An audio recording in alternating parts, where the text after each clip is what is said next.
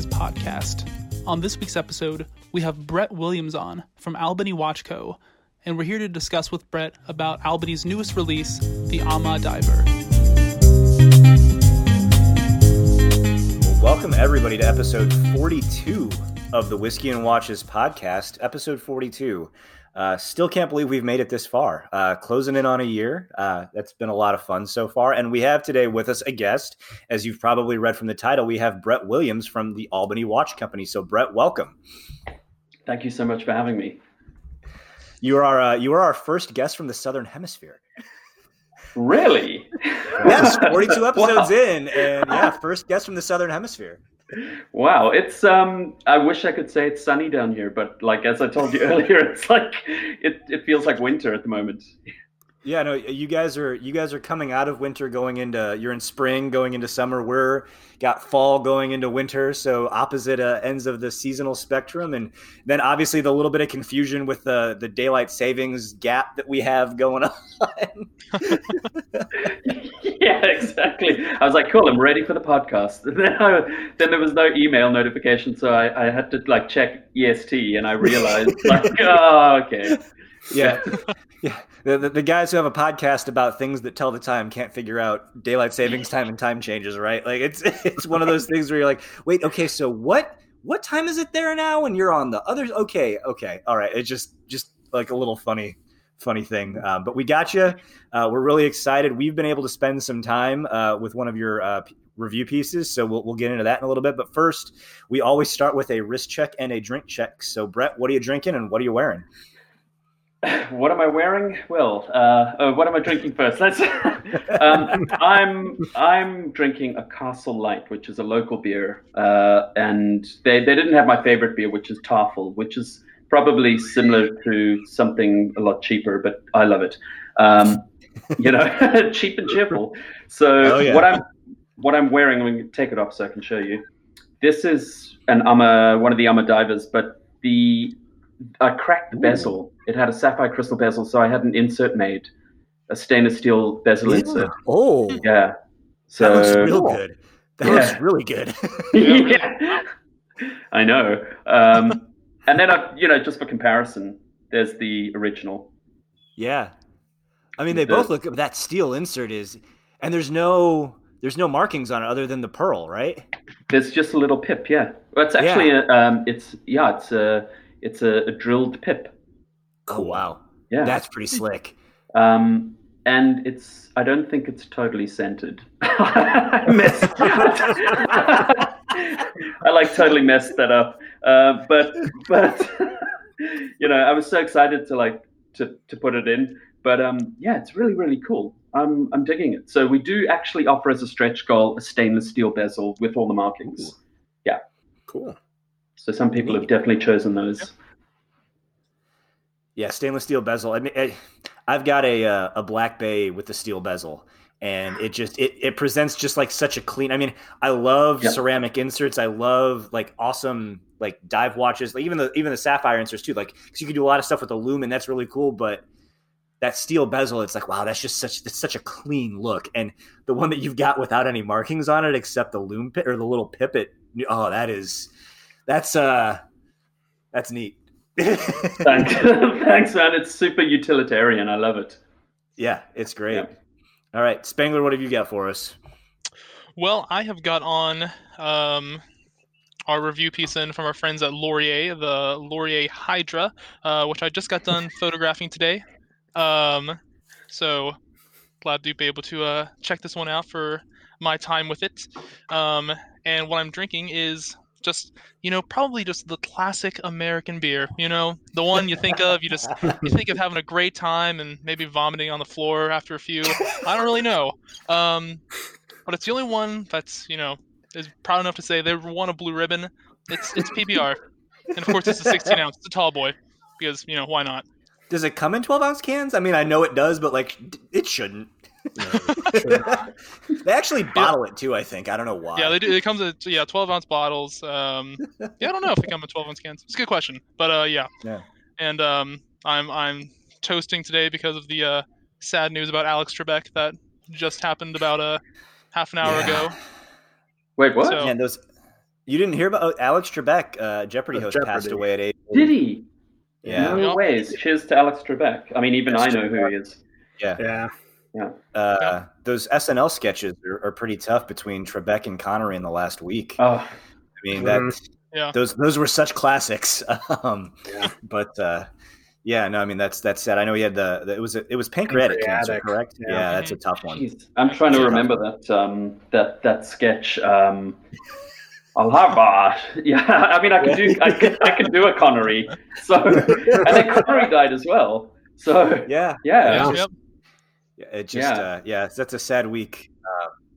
But yeah, so I'll go ahead and go next because I know Buzzy's got on another review piece. So I am drinking, local to the state of Ohio, but not local to Cincinnati, a North High Brewing Company out of Columbus.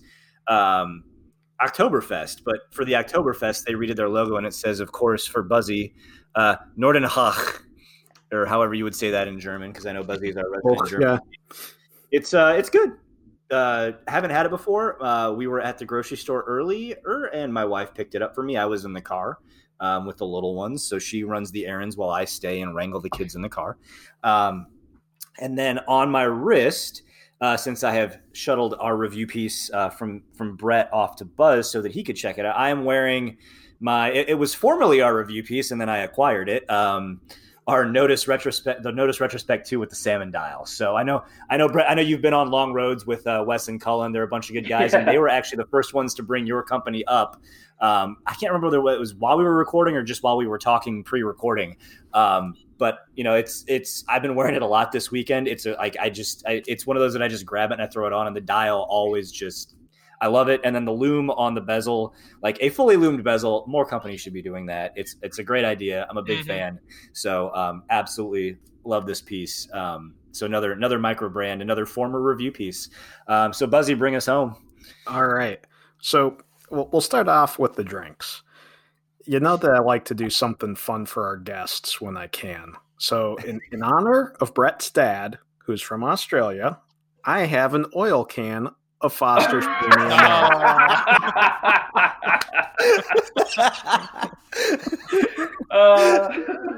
That is awesome. Amazing. That is amazing. I love that. That's great. Cheers. Cheers, my friend. I used to get oil cans typically at the lager back in college to start the night with. So it's more of like coming home to an old friend. I know it's more of an Australian brand than a beer, but they brew it all over. But I just figured it would be kind of fun. All right.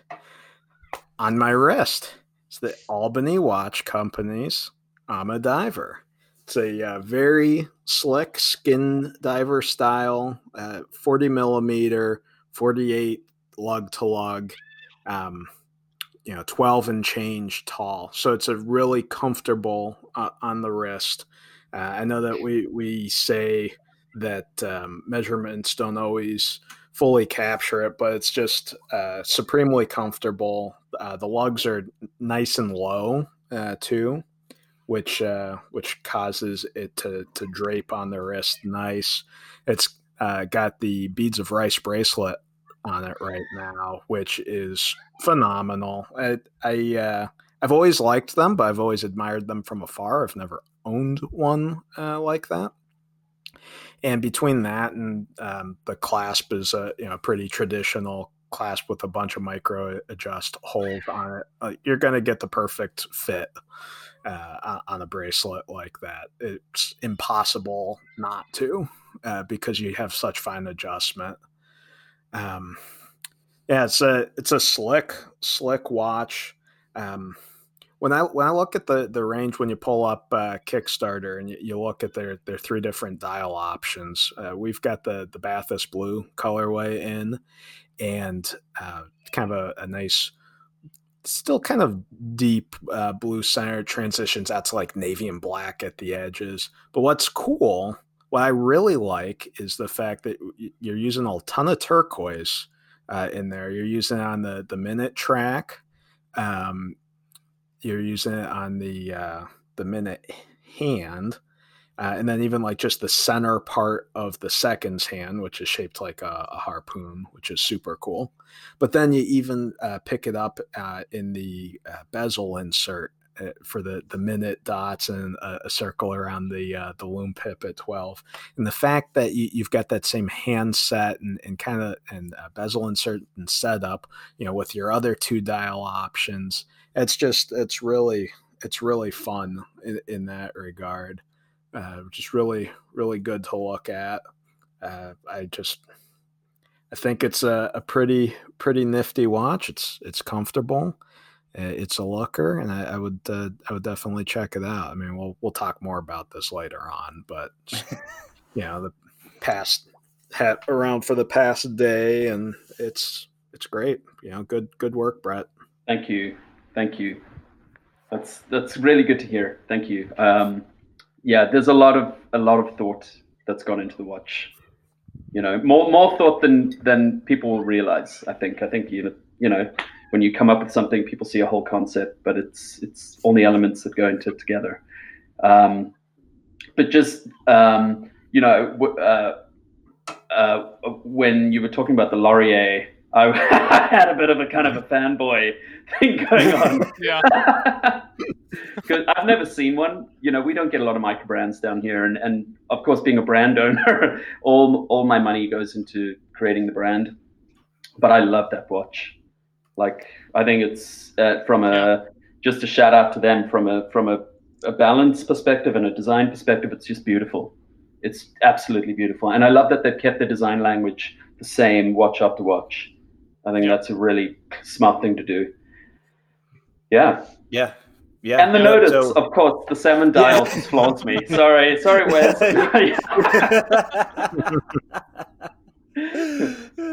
Yeah. It is funny though when you guys talk about, and I know you've gotten to know some of these guys as you've been working on your project. We talked with Wes about it. It seems like it's a bit of a brotherhood of all the, and I guess with Lauren and Lorenzo, there's a couple of sisters that are involved as well. But I mean, it's a brotherhood of all the brand owners, and they all kind of like know each other and shoot ideas off of each other. And it's really neat to see that even though you guys compete, I feel like there's so much room in the market. I mean, everybody seems to.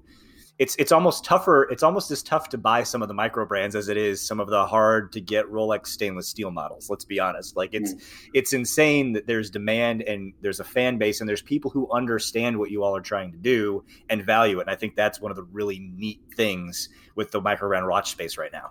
Totally. I think, excuse me, it's the beer. Oh yeah, we're all having that. Like we're all having that same problem. It's you're right. I mean, we are all competing, because we're businesses, but there's no sense of like edging anyone out or competing for someone else's customers or anything like that. I mean, we've just started on Kickstarter, but Wes, anytime I've needed any advice, Wes has always been like forthcoming. He's like amazing to deal with. I don't know the Laurier guys. I'd love to actually reach out to them and have a chat to them. I know Sergio from Dorenzo, Ty from Coast Watches. He's launching this year, hopefully. He's also got a great brand, and I've spoken to like a few people, and it just seems to be like a really good community. That's what I love about the micro brand world, is the community of people who are interested in what you're doing, as well as the brand owners, is so strong. It's great. It's a great community to be part of. Yeah. Oh, definitely. And I feel like my watch is in very good company today. So, yeah. It is, and we'll get into a little bit, probably a little bit more about the watch itself specifically here in a little bit. But tell us a little bit about the idea to start a watch brand. We'll get into your background of what you do for a living as well here in a little bit too. But going from what you do for a living to deciding, hey, I also want to work on this other project where I'm going to launch this brand. I've got this idea. How did you come to it, and what started it, and then how did you come up with the name and all the stuff that goes along with that? Cool. It's a weird. It's kind of been organic. The story is basically when I was like 18, my dad had this gold Omega Seamaster that he he gave to me. I begged him for it, but it was weird. It was too big for my wrist, so I wore it out and stuff. But I didn't realize the significance of the watch. I was just partying and like, yeah, cool watch, man. And then I went overseas like 2 years later, and I'm pretty sure that my girlfriend at the time sold it. She took it and sold it. So I searched for years for that watch on various online stores and stuff, and I could never find it. And then years later, I started getting into like water watches, and then Pilot watches was a huge inspiration for me. So I looked at a lot of Pilot watches, and obviously I started with the like Parnasse watches and stuff, the really cheap stuff, and worked my way up. And I got to a point where I got into the microbrand thing, and I got into it from a design perspective. You're an engineer, Buzz, but I like to tinker. I mean, I'm redoing my muscle car suspension. I've built my first motorcycle. I like to get hands-on with that stuff. And I'm an artist as well. So I wanted to put all that into watches, and it became really exciting for me to do that and to learn from other brands and stuff like that. Albany, the watch was actually called a different name. And as I was going to prototype my samples, I registered and everything. I found a company had sprung up out of nowhere and used the same name. So I had to like change the name, and luckily I did, because it became much more personal. My dad is from Albany, Australia. The brand is inspired by lesser known adventurers, because I love the fact that everyday people can do exceptional things. We don't all have to be superheroes, there are plenty of really interesting people that we've never heard of. So, my dad is a very interesting, adventurous, rugged Australian guy. So all the stories from Albany, it just became a no-brainer to like use that as my inspiration, almost like an origin story for me. Yeah. Sorry, that was a bit of a ramble. No, that's great though. Yeah. And plus that way everybody from the upstate, it's not Albany, New York, okay? Sorry, guys. Albany and Schenectady and all those places. If you want, you can pretend, but it's actually, we're talking Great Australian Bight, the western end of it. That's the Albany. Yep. Big Great Whites. Like Foster's Lager or Swan Lager. That makes way more sense for a dive watch than Albany, New York. That makes it way cooler than it's Albany, Australia. Yeah. I mean, look, the world my dad grew up in is the world of, like, if you've seen like the first Mad Max, that's how I like equate it. The kind of like crazy Australian landscape. That's sort of what it was like. There was very few rules when he grew up, and he had like an incredible, a very very low income but extremely adventurous upbringing.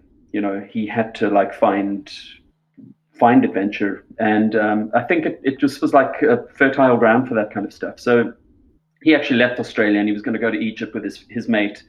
And they traveled all the way up to Namibia, and then they took a yacht. Someone got them to take a yacht to Cape Town, and then the yacht ended up sinking on the way. And I mean, like, just like insane stuff. Yeah. So that's nuts. Yeah. So he eventually ended up in Cape Town, and he ended up staying. He loved it. So yeah. Wow, that's nuts. Yeah. And Cape Town is actually a very, very outdoors, adventurous place. So there's a lot of like mountain climbing and mountain biking and off-road motorcycling, surfing, kite surfing. They have the Red Bull kite surfing competition here and all kinds of stuff. It's just like that. It's very, very cool. And also still great white sharks. No. Oh, not in Cape Town? No, the killer whales, the orcas, have chased them away. So they predate great whites. I think they hit them hard, and then they turn them upside down and put them into tonic immobility, and then they eat their liver. I remember seeing that on on Discovery Channel here recently, which is insane that they're that surgical. It's insane. It is. It's literally a hole where their liver is. So we don't. For the last 2 years, we don't know where the great whites have gone. I've seen one in the water. They did used to be there, though. They did used to be there. Oh yeah. Okay. Loads. All right. Okay. all of that kind of like Air Jaws, Shark Week stuff you see, it all happens like about 15 minutes away from me. So yeah. I think I've been bumped by one. I can't say for sure. While I was surfing alone, and I got bumped, and I was really nervous, and I was sitting on my board, and I was like, just fucking chill out, man. Calm down and catch a wave. and the water was really like leaden. You couldn't see in. And then I just got hit from underneath, and I fell onto my board, and I looked behind me, and the water was like moving away like that. Like side to side, and then there was just this flurry of water, and it was gone. And I was turned around, and I was like, "Fuck!" And like, no, that is the appropriate reaction. Yeah, because there are a lot of sharks in where I was surfing. That's a normal beach in Cape Town, and people have. One guy lost his leg there. The next cove over, somebody lost his leg swimming. So they are there. Oh wow. Yeah, no, that's wow. Puts it into perspective. I mean, I remember when I was growing up, people that lived on Lake Erie, which is a big inland sea, right? They were flipping out that zebra mussels were coming in, and it's going to kill all the wildlife, right? Well, guess what? Zebra mussels don't headbutt sharks and eat their livers, Yeah, exactly. So they've actually been gone for 2 years. They don't know where they've gone. But they are around further up the coast. I'll send you a video that's a drone footage of one circling a lot of surfers from a couple of weeks ago. Really good time. That's absolutely nuts. So, but no, I mean, I guess back to watches. It makes sense to kind of start with a diver. It seems like divers are really having a moment. What got you to the design of like the Skin Diver case, and kind of what's the inspiration for going that route first? I think like designing a case is quite, for me, it's quite difficult because I don't want to copy what everyone else is doing, and I like the idea of a 60s Skin Diver. It's iconic. It's an iconic case shape. Sure. So I did want to do something like that. I had a nagging feeling that maybe a 60s Skin Diver case isn't everybody's cup of tea, because people kind of like the familial, like Rolex style. But I just started working on it, and then it was quite an organic process. I kind of got inspired by the Ama divers of Japan, and it fitted so well into into what we want to do with the brand, the lesser known adventurers. For me, I became obsessed with dive watches, like obsessed for a while, which is why I designed the first watch as a dive watch. Yeah, and especially vintage dive watches like the Groyan. I think it's the Ocean King, which has got an inverted bezel, which I just love. Yeah, So it's amazing. Funny you bring up the Gruen, because that company for the longest time was actually headquartered in Cincinnati, Ohio. Yeah. It's funny that it's a weird like little connection. And the Ocean. Oh man, that one. If you could find one of those now, they're gorgeous watches. I think I found one on eBay actually when I was doing my Gruen searches. I love eBay, so like I'm always on there. And I think it was in really good condition, but I swear the price was like plus like $8,000 plus. Oh yeah, it was something unbelievable. Like I had no idea they could get that high. Oh yeah, yeah. They're actually more now. Wow, so really? Like wow. a good condition one. No. Actually, conversion rate 8,000 is probably about right. Yeah. But to find like one where the loom hasn't kind of deteriorated completely and is impossible. Yeah. Yeah, I was just shocked because I didn't know Gruens could get that high, but yeah, the more you know. Yeah. And it's interesting too, because that design inspiration, right? The stadium style bezel, right, where it curves in. I mean, now you see the Rado, Captain Cook, and a lot of others out there. So it's the Albany. Yeah. It's got a two degree inversion. It's so funny how when you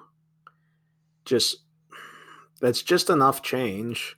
It's just subtle enough, but it comes together because that kind of mirrors the slight dome of the crystal. It works. It's very cool. One of the other things that I really like about this case is the fact that those end links. Number one, they meet the case very well, so good work there. But the way that cutout is on the case, it's nice and straight. So this thing's going to look killer on straps and all of that. And that's something that I didn't really notice until recently. How there are just certain cases when they have those squared off end links like that, they look so good with straps. So, and on your Albany, you've done us the great favor of drilling out those lugs. All lugs should be drilled, by the way. Me all you want. Drill every lug. Drill them all. They are so good. They are a blessing and a joy forever to a watch enthusiast. Even the Apocalypse Now Rolex has got drilled lugs. Exactly. Yeah. Buzzy joked on our last episode that we recorded. He's like, because we were talking about all these new watches that have these really cool quick change bracelet systems and the quick release lugs. He goes, these are all just solutions to the problem of a designer not wanting to drill a lug. He goes, we had this problem solved a long time ago. You could have just kept doing drilled lugs and you wouldn't have to deal with all this. But nope, we want a closed case. So all these fancy systems. Yeah, look, our leather straps are coming with quick release spring bars. But it doesn't make sense to not have a drilled lug, because if you're wearing NATO strap, you've still got to deal with the your normal spring bars, So yeah, and not every leather strap you buy is going to have quick change spring bars. Right. So yeah, it's a no-brainer for me. And I think it looks cool. Perfect sense. Oh yeah, I mean, it adds to like it makes it feel like a dive watch. Like it's a tool watch. You should be able to change the strap out very easily with minimal, like it's meant to do that. And without having those holes, it's like, yeah, this is a dive watch, but like a designer got a hold of it. We know that you're not really, I mean, I don't care that I'm not going to really be diving with it. I want a dive watch that if I want to strap it on and go mow my lawn, I feel like I'm doing something that is, like I'm right there with people who are doing this to actually go diving. Come on. You're one of the lesser known adventurers out there mowing your lawn. Exactly. I'm out there mowing my lawn. It's not quite a meter tall yet, Brett, but it's close. It's a calling. Yeah, exactly. Man, you take the adventure where you can. Suburbs. There's a snake in there. Not an Australian snake that's going to kill you, a garter snake that eats worms, but like there was a snake there one time. Exactly.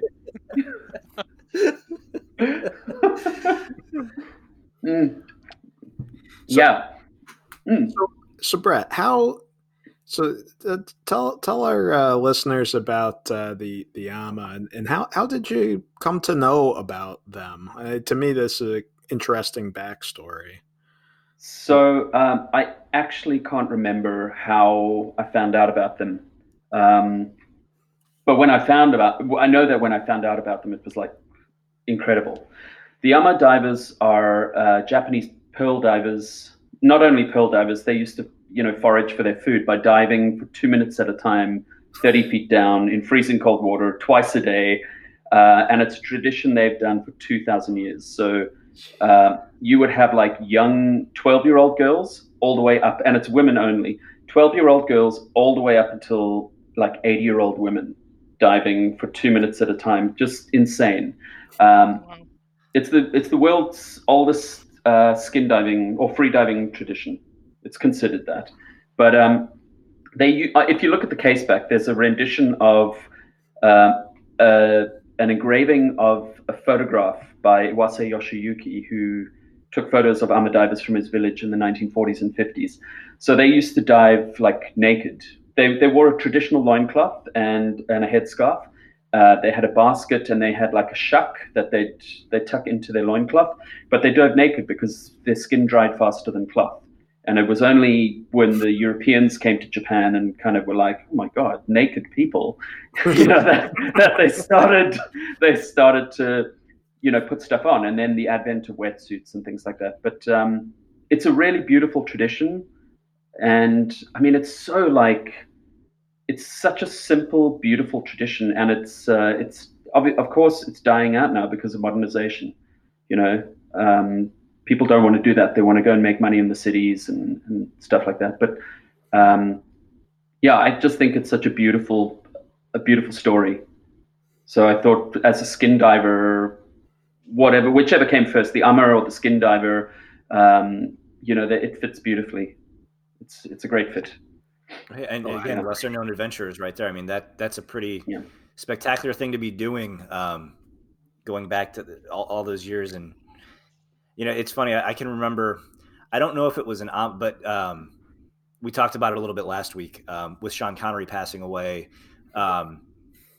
I've read most of the novels as well. I'm a bit of a James Bond nut, so I've read the novels. And actually, You Only Live Twice, the movie, she lives in a fishing village, but in the novel by Ian Fleming, she's actually a diver. Yeah. So it was a pretty neat little connection there. I was wearing your watch last week when we talked about it, so it was pretty. It was a pretty good little connection right there. I know that. I know that story as well. It's great. It's like it's very, very cool, and it's kind of, I suppose, especially in the James Bond stuff, it's very exotic. This practice is very exotic. So I just I love the ocean, and I felt a really strong connection to it. It's I've got friends who swim without wetsuits. They do like cold water swimming, and I don't know how they do it. It's crazy. The water's like gets to 11 degrees here, so that's 50, I think. Yeah, that's way too cold to be swimming. That's 59. Yeah, that's a no, thank you. Yeah. I don't like pools below 80, which I don't know what that is in Celsius, but like it's a lot warmer than that. Yeah.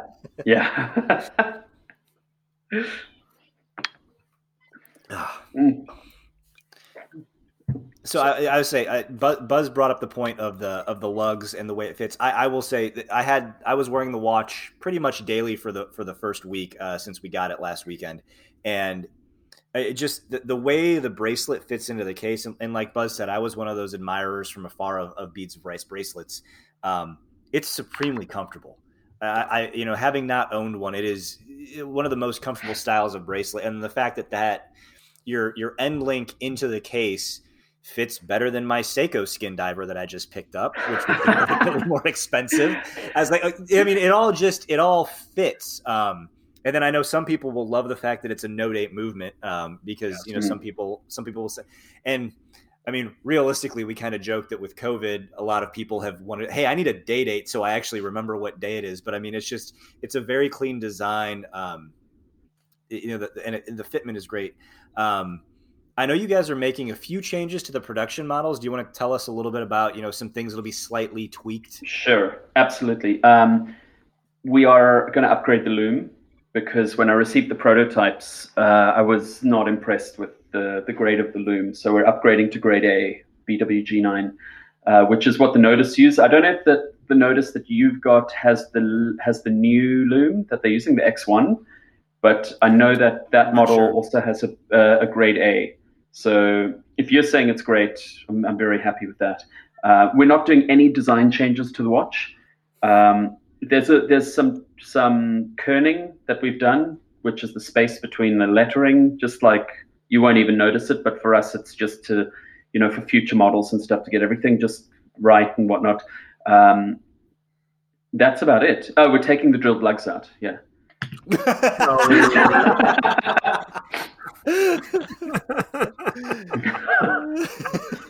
Hey, I was paying attention. I wanted to ask you, how do you find the bezel movement, the bezel action? Oh, go ahead, Buzz, because I've got I'm a big fan. It is. I think I actually did. Like, if you can record it, Buzzy, it's crunchy. There's no play. It hits it hits perfectly all the indices. It is one of the best bezels I've had, especially given the price point on the Kickstarter. Like, holy fright! It's a really good bezel and very easy to grip and turn. Yeah, it's nice. It's nice and grabby. Here's a little bit for everyone playing along at home. Riveting podcast. But yeah, when I look at something like that, I look at alignment, and kudos there. It's easy to grab, and I think it's a good bezel. I just got to say, like, as when you go into like watch production, or when you go into designing a watch, you have to sift through a lot of factories, because the quality differs from factory to factory. And I had produced prototypes. I produced 3 prototypes in the span of this watch. And the first one, the bezel was too chunky. That was my fault. So I wanted to change the design to this thinner edge.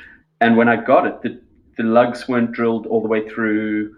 The bezel had like a weird like rubbery feel, with the action. Mm-hmm. And I ended up asking another brand owner if he could help me find a good factory. And geez, the guy he put me onto is fantastic. Wes knows him, and Wes also says he's like known as the best in the business. So I'm very, very lucky to have found him.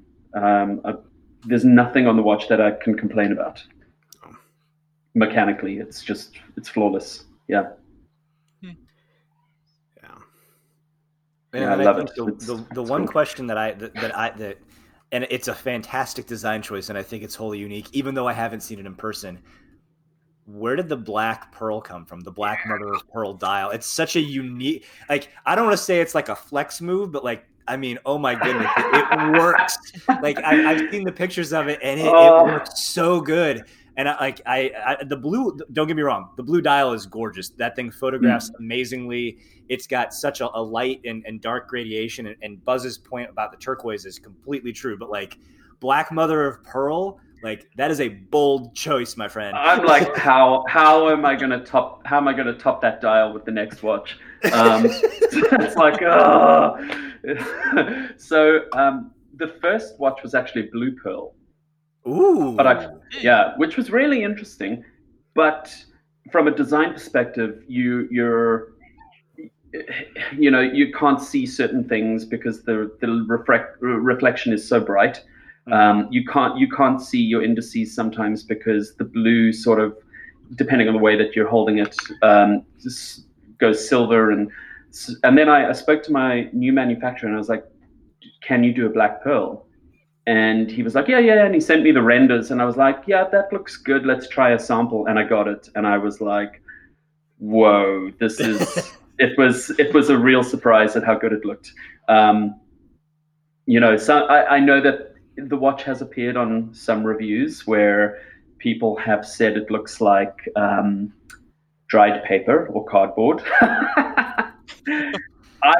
I would say that was maybe because of the lighting. I don't know, but if you've ever seen the dial, it's phenomenal. The texture of the light plays across the texture beautifully, and it's deep black until it hits the light.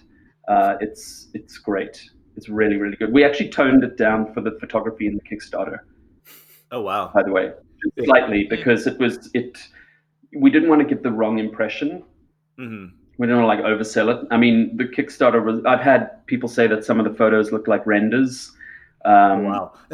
I took all the photography. I was very specific about doing it, but the watch just photographs in certain like lighting really beautifully. It just looks.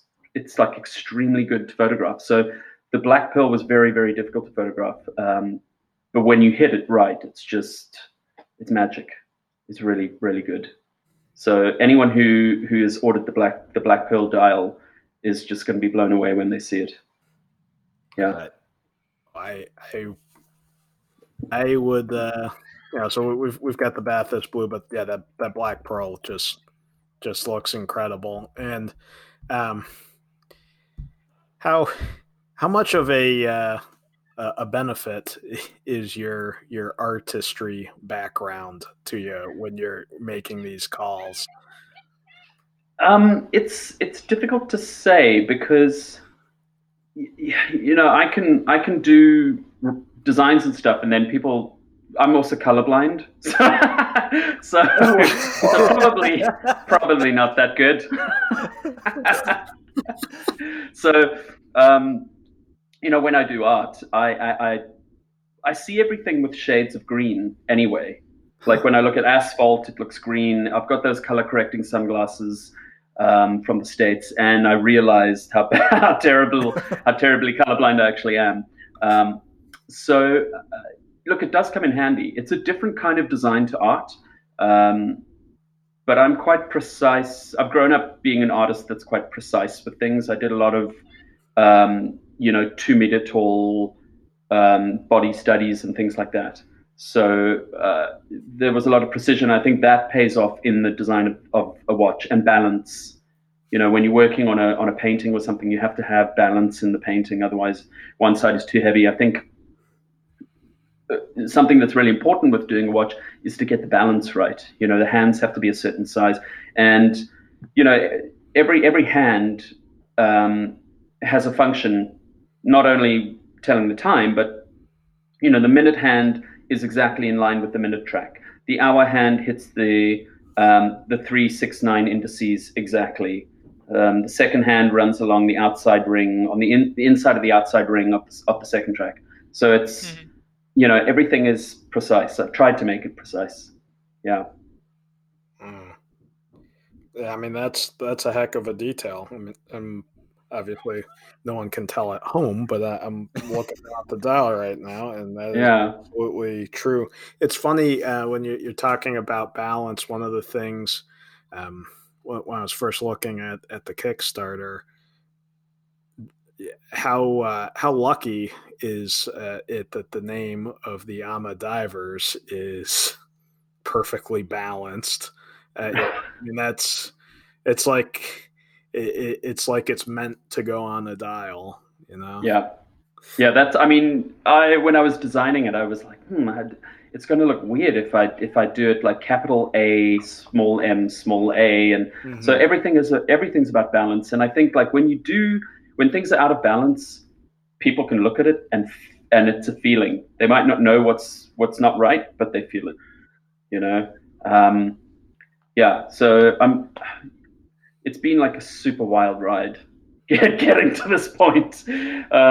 And now we're at the point where next week we're going to be sending surveys out for the dial and the stretch goals, for the choice of those, and then we go into production, and so it's really exciting. I'm designing the second model as we speak. Awesome. We're trying to get that prototyped immediately. Yeah. I was going to ask, what? Go ahead, Evan. Do you have something? No, I was going to say that's exciting that you're already working on the second prototype. I was going to ask, maybe we'll save it here for kind of our closing, because we'll get back to watches then. You have another interesting background in that you've worked on some television shows and some productions that some of our listeners may have heard of, which is, I think, wholly unique. That not only do you have a design background and you're working on these watches, but you've also been directed by Ridley Scott, who did the Alien franchise. You've been on Black Sails. And I know Everett mentioned this too. It's like it's not every day we get to talk to a watch company owner who also has a fairly lengthy IMDb profile.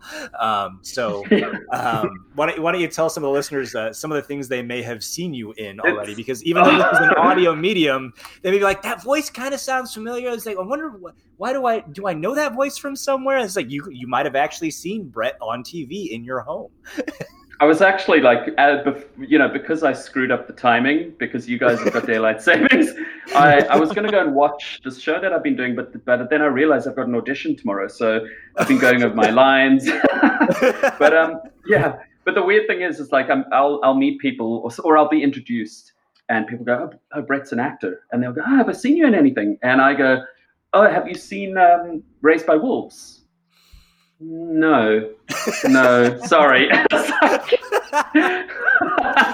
I've never been recognized ever. It's like, so I mean, I studied in Australia in 2000 to 2002, and I came back to South Africa and I immediately started working, and then I went back to Australia thinking I was going to start my film career, and it took me 2.5 years. I was there for another 3 years with my son, and it took me 2 and a bit years to get an agent. No one would talk to me. And then I got an agent, and I was about to break into this huge series that's shot over there called Underbelly, and I couldn't. I didn't have the money to live and support my son. I had to take a job as a travel agent. So I sort of missed out on my opportunity there. And then I came back here and I started working again. And film and TV started coming here from the States because we've got really good film and TV set up here. We've got the biggest studio in the Southern Hemisphere that just keeps expanding and expanding. We shot Black Sails here, Outlander, Homeland, Raised by Wolves with Ridley Scott, loads of films. I mean, I've got so many horrific stories. I'm listening to a podcast called Dead Eyes at the moment about an actor who got fired from Band of Brothers by Tom Hanks because he had dead eyes. And every time he talks about something, I'm like, oh yeah, totally. I also got fired. I did the pilot and then they fired me, or they just don't call you, or it's a weird industry. And what's interesting is you have no job security at all. That's all I do. I'm just an actor. So there's no job security. So you tend to become okay with that, and you tend to become okay with rejection and stuff like that. So I'm okay with starting a watch brand because it feels like an extension of my lack of security, but yeah, I love it. I mean, I really, it's a weird industry, and you learn a lot about yourself as a person, both from a learning point of view, from an emotional point of view, it's like a 10-year crash course in psychology. You just keep growing, and there's no such thing as instant success. It's like anyone who's suddenly famous has been working for 15, 20 years already. So it's quite intense, and it's really boring sometimes. It's you stand around a lot of the time, or you sit in your trailer for 5 hours, and then they call you, and then you've got to wait for the camera to set up, and they're trying to focus on you, and you stand there, and they're okay, light, okay, we're ready, okay, and action, and then you do your thing, and thanks so much for coming, and then that's it. It's quite a strange thing to do, but I love it. I love playing different characters, and I always, in Cape Town, I don't do South African film and TV. I do American, British, so I've learned 7 pages of ancient Latin for one role. Nice. For Discovery Channel. I think it was just Discovery or National Geographic, which was amazing. It was about Vesuvius erupting. That was incredible. I've done West Country English. I do American all the time. A friend of mine who's also an actor, we want to actually start a podcast about because we sometimes do impressions about famous people in awkward situations, So, I don't know. I think it might be a bit R-rated. Yeah, I was, So it's a fun thing to do. We're coming out with I did a play this year and last year, and now we're actually turning it into a limited series. Oh, cool. So hopefully that's gonna It's if you want to see a South African film, there's a movie that's won loads of awards. It's a friend of mine's first time film. It's called Fried Barry. Okay. It's super weird. It's great, and it's super weird at the same time. And it's got about every Cape Town actor in it because he pulled all of us in to work for it. So it's pretty out there. I'll have to check it out. Cool. I mean, I like weird stuff. Yeah. It's kind of like pop art meets David Lynch meets sci-fi kind of. It's pretty cool. Yeah. Yeah. Sign me up. Yeah, it's funny the sort of things that you pick up on when you watch something that you normally wouldn't. So like, I mean, obviously you're in Cape Town right now, but you said you try to get your start in Australia. My wife and I have watched Instant Hotel, which is a reality series from Australia where it's people going to each other's Airbnbs essentially, and it's entertaining, but it's the small differences that crack me up, right? They talking about sausage dogs versus dachshunds, Oh yeah, sausage dogs. Yeah. Yeah, is it Bondi Beach? That's the big beach resort town. Yeah, I lived there. Nice. Twice actually. It's just so fun that you can be entertained, but also just kind of go out of your normal sphere.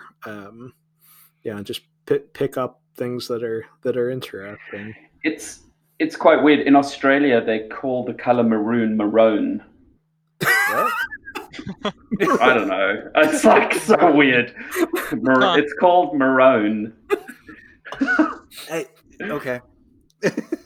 So strange. I don't know. Yeah, it's quite a strange country. I love it, but it's quite odd. Yeah, it sounds like an incredible place. Any place where essentially just about any animal can kill you. I mean, that's wild. Every animal. It's like, yeah, it's they've got a spider called the funnel web spider in Sydney where I was living, and that thing can bite through boot leather. Oh, Jesus. What? Yeah, man, it's crazy. My dad was chased across a paddock by a king brown snake, which is one of the top 10 deadliest snakes in the world, when he was like living in Australia. That place is out to get you. Yeah. That's insane. Yeah. Yeah. Yeah, it's a crazy, crazy place, I don't know. So we've got to ask you. Go ahead. Actually, no. The thing I was going to ask you, you mentioned you're rebuilding a suspension on a muscle car. Yeah. Which a couple of us are car nuts here. What are you rebuilding the suspension on? I'm a Mopar guy. Okay. So I have an Australian Valiant Charger. Ooh. Okay. So that was a fastback two-door from 1972 that put out 300 horsepower from a straight six. Yeah. Oh, wow. So it was like 0 to 60 miles per hour in 6 seconds. It was built for racing. Yeah. So I'm rebuilding that. I'm rebuilding it's got a Hemi 265, which was an Australian Hemi engines, upright 6-cylinder, and I'm changing it from torsion bar to coilover suspension, and I've worked the geometry, but I'm also going to put an IRS independent rear suspension in that I'm working on. Oh wow! So those are some big changes. I'm not saying I'm going to get it right, I didn't. But yeah. Enough taste. Good work. Yeah. Thank you. Thanks. I say we do have to. Yeah, go ahead. You guys have all the muscle cars, though. Well, we do. I recently acquired from my grandpa, who is a listener. He has a car that was almost my first car, and now it actually resides at my house. I still consider it his car, even though it is now mine. And it's a birth year car. So some people do birth year watches. I have a birth year 86 Corvette that literally was a part of my childhood because I grew up next door to my grandparents, my mom's parents. It was almost my first car. Thank God it wasn't. When I turned 16, it's in fabulous shape. I know the person who's owned it for the last 30 years, so that helped. And I actually took it out this morning, ran great. I take it on the Saturday and Sunday morning coffee runs. Now that we've got it, and then another fun connection. The car that when I'm not driving my wife's car, since we're all essentially driving together with quarantine, we drive my wife's car a lot because it's the SUV and it has the car seats. Mine has the travel car seats, which are a lot smaller and less comfortable for the kids. But my car actually It's a Chevy, but it was imported from Australia. So I actually a Monaro. I drive a Holden Commodore. A Holden Commodore. Oh, do you drive a Commodore? I drive a Commodore. So I have a 2016. Here it's called just the SS, but it's got the the LS3 V8 in it from an old Corvette. Yeah. It looks like just a regular black sedan, but oh man, like my neighbors have all asked, like, "Hey, what'd you do to your car? What exhaust did you?" It's like stock. They shipped it in from Australia, but it's stock. I love that car. I love that. Yeah, the Commodores are great. The early 90s ones, when I was there in like 2000, like everyone I knew had like the early 90s Commodores with a big V8. Oh yeah. They loved them. Yeah. It's such a sleeper car. Such a sleeper car. Yeah. Sleepers, I love sleepers. Sleepers are the best. They really are. What about you guys? So, my dad has a 1966 Ford Mustang coupe.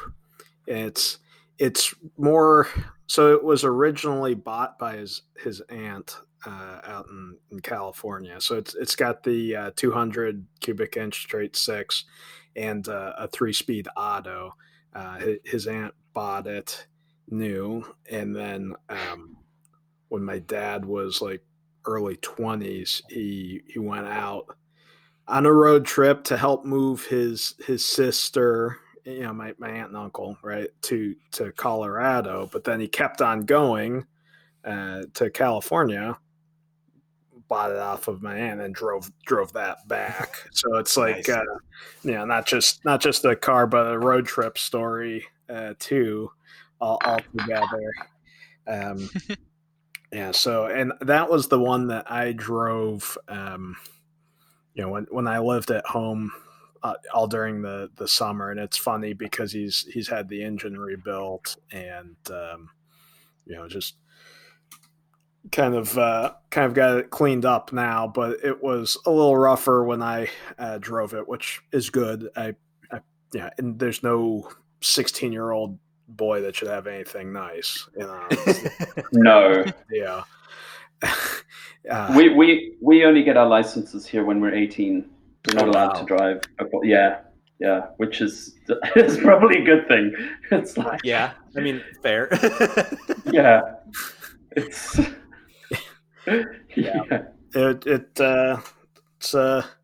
it's an old friend, that's for sure. It's a great vehicle. My daily driver though is somewhat different, but kind of not, I guess. I've got a Mazda Miata, the NC years, so it's a 2012. Nice. And I adore it. I used to drive like 40 minutes into work every day, and I drove in my Miata, and it would snow. Didn't matter. I bought snow tires on a separate set of rims, changed them on the driveway, and I grew up in northern Ohio, right on the lake, right on Lake Erie, so we got a ton of snow. I know how to drive in it pretty decently. Down here, it gets cold and it will snow, but it's not as much. And so, yeah, you have good tires, and it gets around just fine. And it's always funny to be driving it and see trucks and SUVs spun off into the ditch, and you're making your merry way in this tiny bathtub of a car, Yeah, they're great little cars. Yeah, I love mine. I really do. That's one that can have for a long, long time. Mm-hmm. Yeah, well, speaking of little cars, and of course, I'm going to preface all of this with saying that I am probably the most, not knowledgeable car person of this group. I mean, some of these terminologies you guys are throwing out are about as foreign to me as that Latin you had to learn, Brett, for your role. But speaking of little cars, I'll talk about mine here. But it's a Mazda 2, so I'm with Buzz here with the Mazdas. And when I first got it, I'm like, Of course, I was going for cheap because, I'm not a car person. Just cheap, give me around. That's my thing. And I was looking around for like information on it, and I could not really find that much on it. And it turns out it's not really that popular here in the States, but it is really popular overseas, especially in Europe. Yeah. And I'm like, that's good, I guess. I don't know. But the cool car that our family does have is my mom has an 06, I believe, Pontiac Solstice. I believe it's the SS model, so I guess it's the higher tiered model. And I've driven it a few times, and I will say that car, of the cars that I've driven, it can giddy up. It is something. Yeah, super small. I mean, it's low to the ground. I've never ridden a car before where you hit like a rock, like a pebble, and you feel the whole car shake. So the suspension's on it's probably not the best, but it's a fast car. And because this is coming from a not car guy, I like that car. I dig that car. Nice. I was just like I'm so blown away when I was in the States in like 2018 in Reno. Like the trucks that you guys have, like astound me.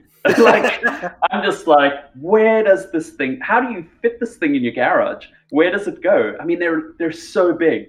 They're as big as some of our buses, our small buses. Wow. Yeah. So we've got this like nice European buses, the little ones, and the super modern ones, and you see like an F350, or they're just like ginormous. Yeah, we upgraded our kid hauler recently, and we have a Ford Expedition, which is essentially, I mean, it's not as big as an F350 by any means, but there was the test of can it fit in the garage. So you bring it home and you line it up and you pull it in and you see, and it fits but it does. I mean, it's to the point where our garage, like we have individual doors for our garage, so that once you get inside, it's fine. But there's a brick stanchion that you have to get this thing through, and thank goodness it has the auto folding mirrors, because if it didn't, you'd be rolling down the windows and tucking them in. But the thing is once you get in, you need to know that you're straight, and the only way to do that is to pop them back out and see how I'm literally looking in the rearview mirrors on both sides, the wing mirrors, to see the gap between the body of the car and I'm looking for that little bit of light on both sides to make sure it's even. Do you have the tennis ball thing going on? We tried a sandbag and I couldn't get to work, but no, the tennis ball thing would be actually the funnier thing. Again, my grandparents, my grandma for the longest time has driven a Lincoln Town Car. Oh, which wow. has and you're in the very middle of that car, but it's a very long car. And most of them for the longest, I don't know, I think the most recent one that they have has it too. I mean, they haven't made the town car in a while now. They discontinued it, but it has the hood ornament that sticks up like the old school Mercedes and Lincolns and Cadillac of old. And now they don't have a tennis ball. My grandma for the longest time has taught baton, twirled a baton. So the what you see the folks do with the I don't know how to describe. It's a part, but so she took one of the rubber tips off of one of them, and that's on a string, and that's what she hits. That's with the baton tip, not a tennis ball. It's the same concept, but yeah, I mean, I literally have to make sure that I don't hit the wall in front of the car. So when I nudge the strap on my leaf blower that's hanging in front of it, I know I'm in. I've got I'm in a parking area because I live in an apartment. So I know when I hit my motorcycle in front of me. I just nudge it and I feel it. Yep. Yeah, there's that. So I know we've gotten just over the hour mark, and I know we don't want to keep you too long since it's getting later there than it is here. It's mid-afternoon here in Ohio. But you're talking about designing the next prototype. We have to ask. Yes. The Kickstarter was obviously very, very, very successful for you all, which we've had a chance to handle the product. It's a great watch. What you've got going on, fantastic design. Love the color of the one we've got. The black pearl, like we said, looks amazing. The fit and finish of the case is great. Your bezel's fantastic. Great news on the upgraded loom. That's exciting. Beads of rice, supremely comfortable. Great fit. Where does Albany Watch go next? So without giving it away, we want to, my business partner who has worked in the luxury brand world and is also a designer and stuff like that, who wants to remain the co-pilot and out of the public view. Mm-hmm. He and I have been discussing it, and we do want to retain design elements because we want the watches to be a family. at least for the first 3 models. Mm-hmm. I think that's why I was very excited about the Laurier, because the Laurier, they do that very well. As soon as you see one, you know what it is. Mm-hmm. It's we're trying to think long term with the brand. So while I've redesigned the case shape for it, we're also going 38 millimeters, which will be nice. The next watch will be using hopefully a Sellita SW200, but I'm trying to see if they do a no date version. Okay. Nice. I don't know if they do. In fact, one of my older prototypes for the Armour actually has a Sellita movement. They're just like dependable and great, good Swiss movement. What I wanted to say about the Armour is it's got the Miyota 9039, which fits perfectly with the Japanese theme. Mm-hmm. So all these things are like little things that I want to keep an eye on. I want to use a movement. If there's a European story to the watch, I want to use a European movement or a Swiss movement.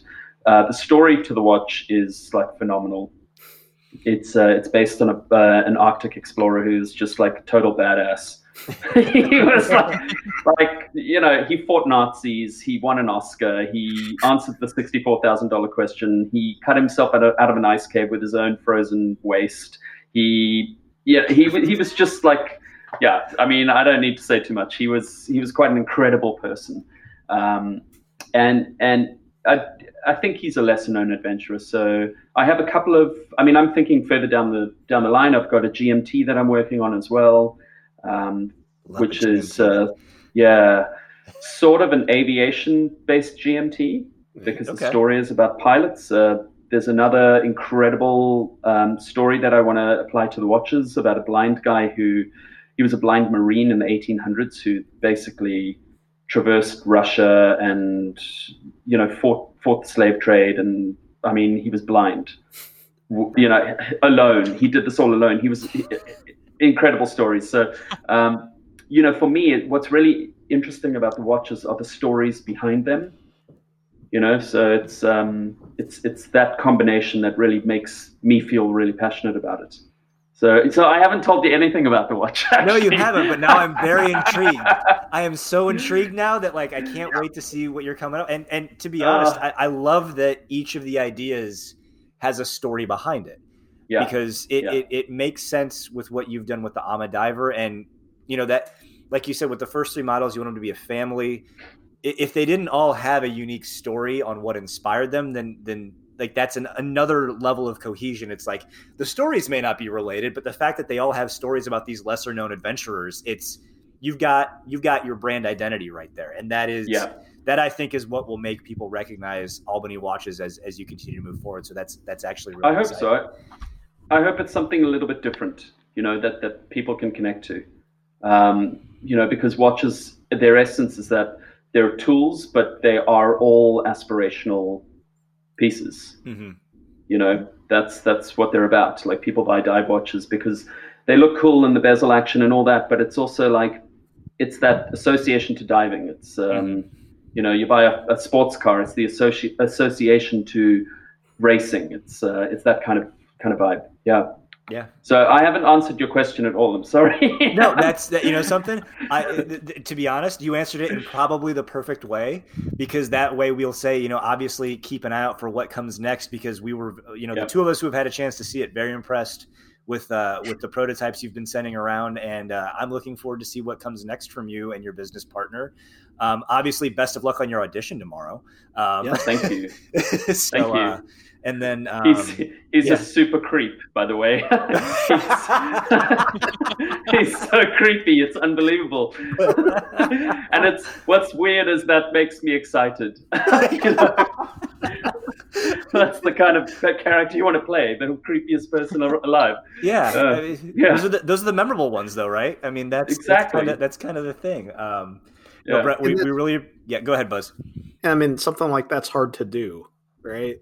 So not only is the character memorable, but it's a challenge. Absolutely. It is. I mean, you don't want things like that to be surface level. You have to, like, when people play really bad characters and they play them well, they really have to go to like quite dark places. I mean, I'm just doing an audition, so I'm not going to do that. I'm not going to take weeks to delve into the subconscious of the character that I would create with the writing. But it's fun when you do, it's an intuitive thing. It's like, it's fun. It's, you're having fun. So I'm not a method actor. I don't have to like suffer for my art. I when they say cut, I can like, cool, let's go have a coffee. I don't have to stay in character all day, but I really enjoy it, and I'm looking forward to doing that. I hope I get it. So thank you. Yeah. Well, yeah, we wish you the best of luck. We're looking forward to seeing what you come next. Where can folks find you on the socials and on the website for the company? Cool. If you guys want to check out our social media page, it's Albany Watch Co. on Instagram. That's at Albany Watch Co.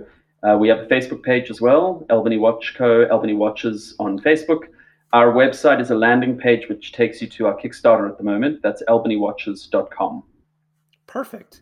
That is great. Yeah. Obviously, it's been a pleasure having you on. Thank you so much for letting us hang out with the watch for a bit, and really looking forward to seeing these things in the wild once they start landing on wrists and seeing what you come up with next. I can't wait for that. I really can't. I'm so excited. And thank you. It's been a real pleasure, getting to know you guys and seeing you, face to face. So exactly. Instead of just DM on Instagram. Yeah, no, it's fun to put names with. It's fun to actually see people. It's been especially since we can't, go out and socialize in large groups right now, given the environment safely. So it's always it's great to meet new people through this hobby. It's great to see people doing exciting things. And obviously we're very excited to see what comes next for you.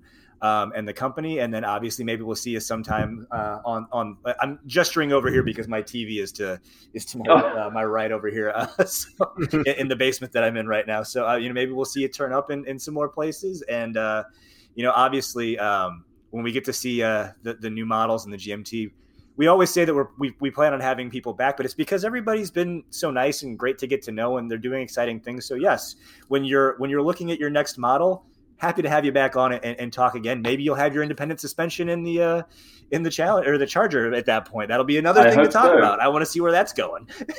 So, anyway, thank you so much for having me on. Yeah, really cool to meet you guys. Yep, great meeting you too. And everyone have a good one. We'll catch you all next week. See ya. See ya.